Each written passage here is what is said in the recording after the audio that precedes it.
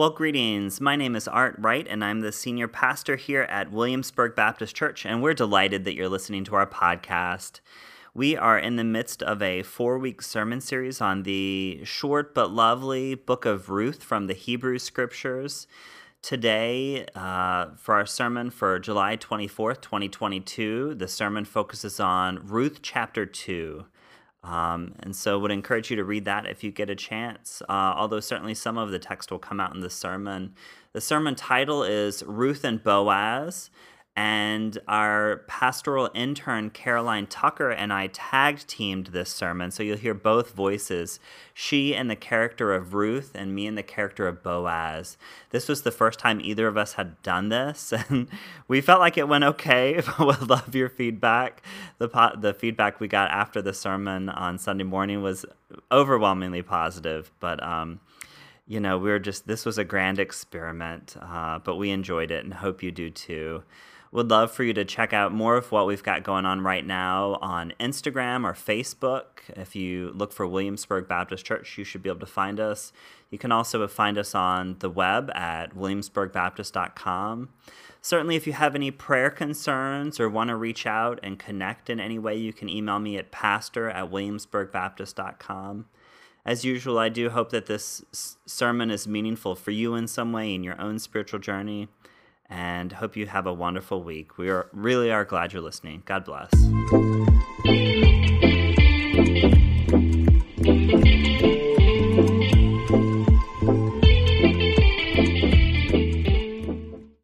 Good morning again.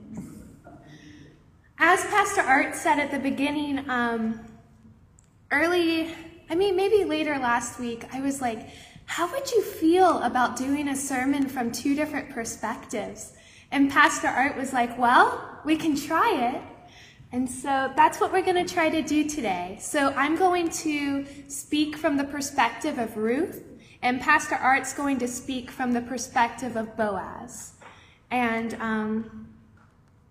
so let me get into character.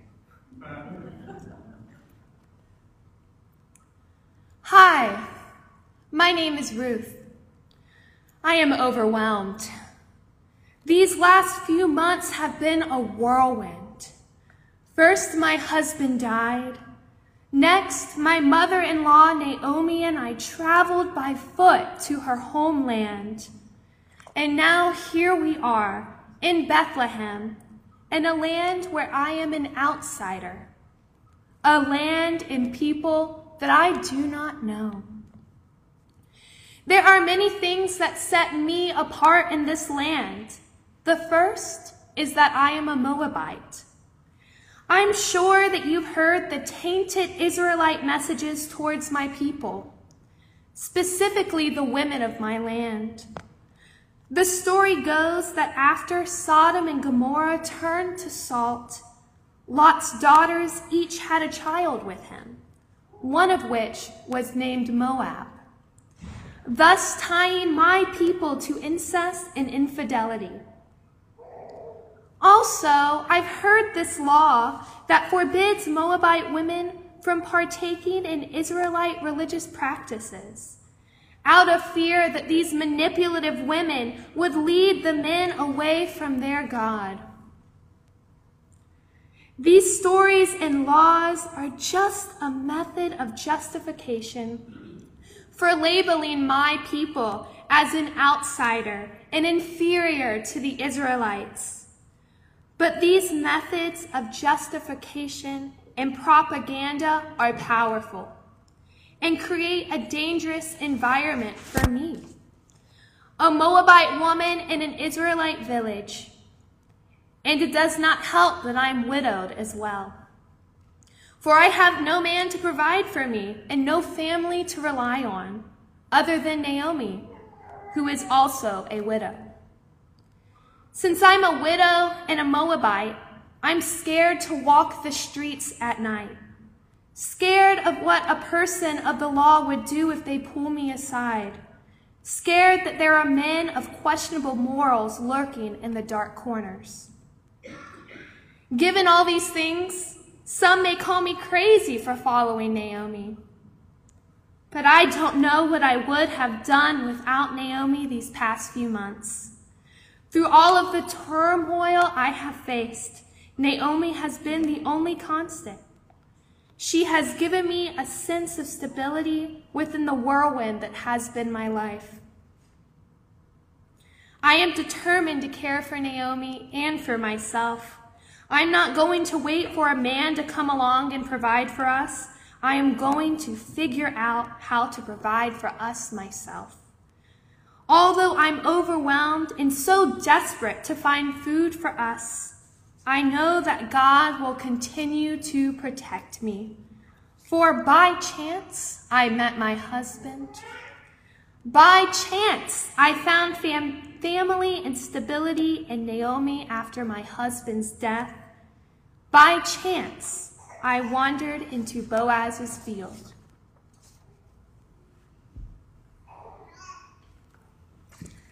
May the Lord be with you and bless you. My name is Boaz. You have probably heard of me because I am a Gibor Chayil, a man of worth, prominent and wealthy. And the name Boaz means strong, although you could probably tell that just by looking at me.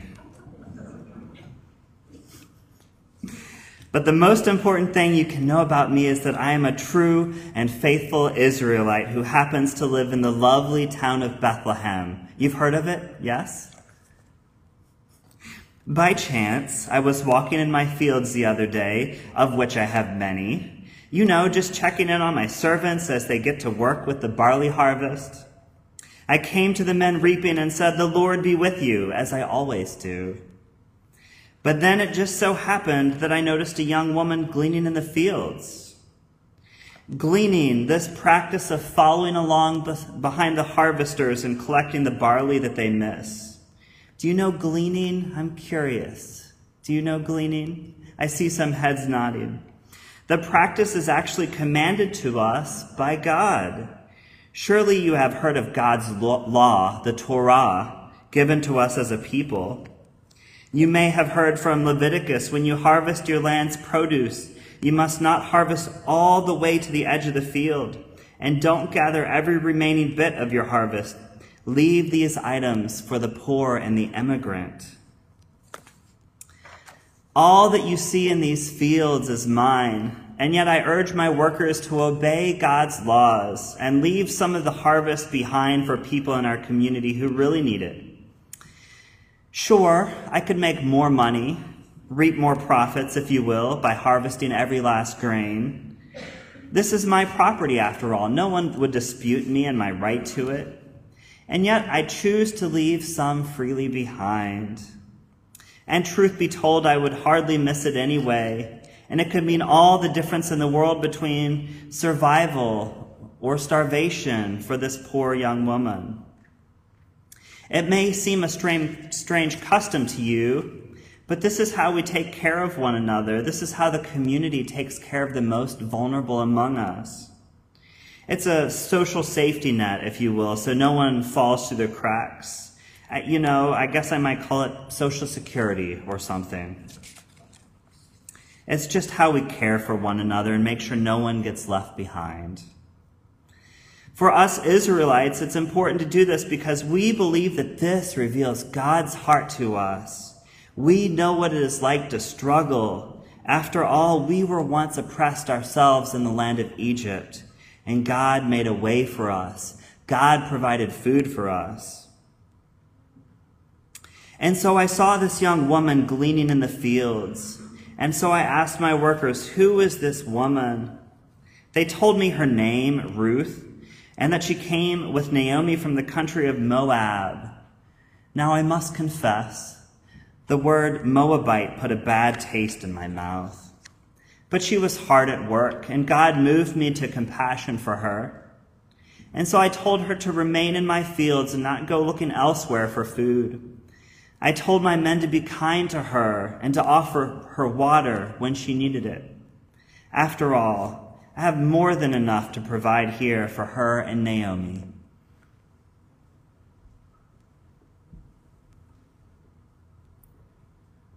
By chance, I wandered into Boaz's field to gather food for Naomi and I.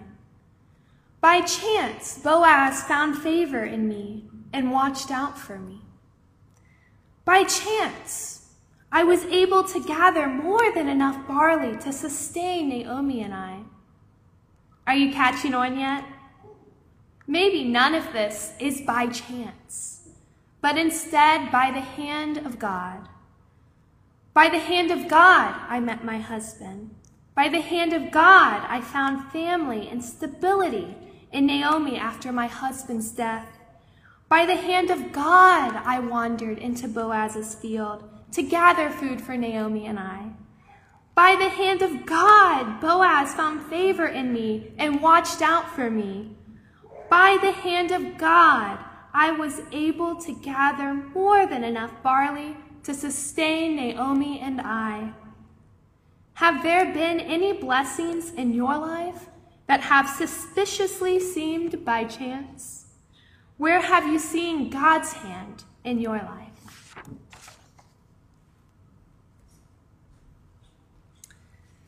Where have I seen God's hand in my life? I can't help but wonder if God is up to something these days. I must confess that I am amazed at Ruth's faithfulness and kindness and commitment. Her commitment to Naomi, her mother-in-law, is stunning, even to the point of risking her own chance at a good life and security. I never would have expected that of a Moabite. Moabites just aren't like that. Not that I've ever known a Moabite myself. Maybe she's just the exception. I don't know. But the Torah clearly says that no Moabite shall ever be a part of the people of God forever and ever. Deuteronomy 23 says it. Scripture suggests that they are sinners through and through, each and every one, incestuous, worthless, untrustworthy. Most Israelites I know wouldn't give them the time of day. But at the same time, we know that our God is a loving God and the creator of all people. And the God we worship is a God who commands us to care for not only orphans and widows, but also immigrants and strangers. I want to help her. I want to believe that she is good. But the Torah commands us, saying, you shall never promote their welfare or their prosperity as long as you shall live. How can I reconcile these two views? Which one is really the voice of God? Do I err on the side of mistrust and exclusion, or do I err on the side of love and acceptance? Could it be that God's grace extends even to the Moabites? Is it possible that God is up to something new in me, in the world? I never thought that Moabites could be people of faith, but when I see her faith and hear her pray, I just can't deny it. I feel like God is at work in her life too. At mealtime, we sat down together in the shade and ate together and talked. And I couldn't help but notice that some of my workers were talking in hushed voices and pointing at us. But the more we talked, the more I became convinced of her faithfulness and kindness. God is changing my heart. And you know, there is something beautiful in diversity. There is something lovely about the idea that God might be bigger and more loving and accepting than I had ever imagined. I find myself praying for her that the Lord will protect her and reward her for her faithfulness, and that God will continue to lead her, and that she might take shelter under God's wings. And at the same time, I find myself praying that God will continue to be at work in my life, opening my heart to see all people as God sees them. May it be so.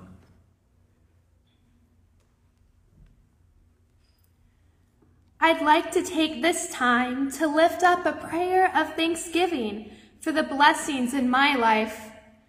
In this time of prayer, I ask that you consider the blessings in your life as well. Would you pray with me? Almighty God, Lord of creation, protector and friend, I was wandering without a name, alone, searching for someone to love me, someone to call family.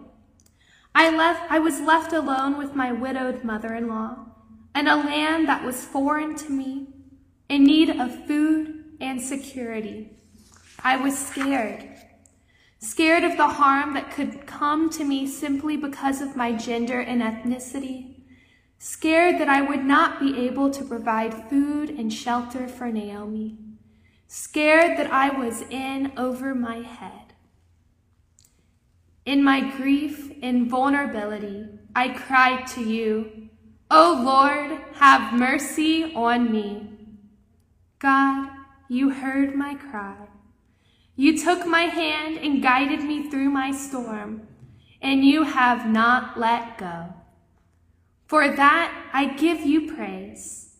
I sing praises to the God who walks beside me, to the God who holds me, to the God who has wrapped me in their wings, protecting me from life's storms. Amen.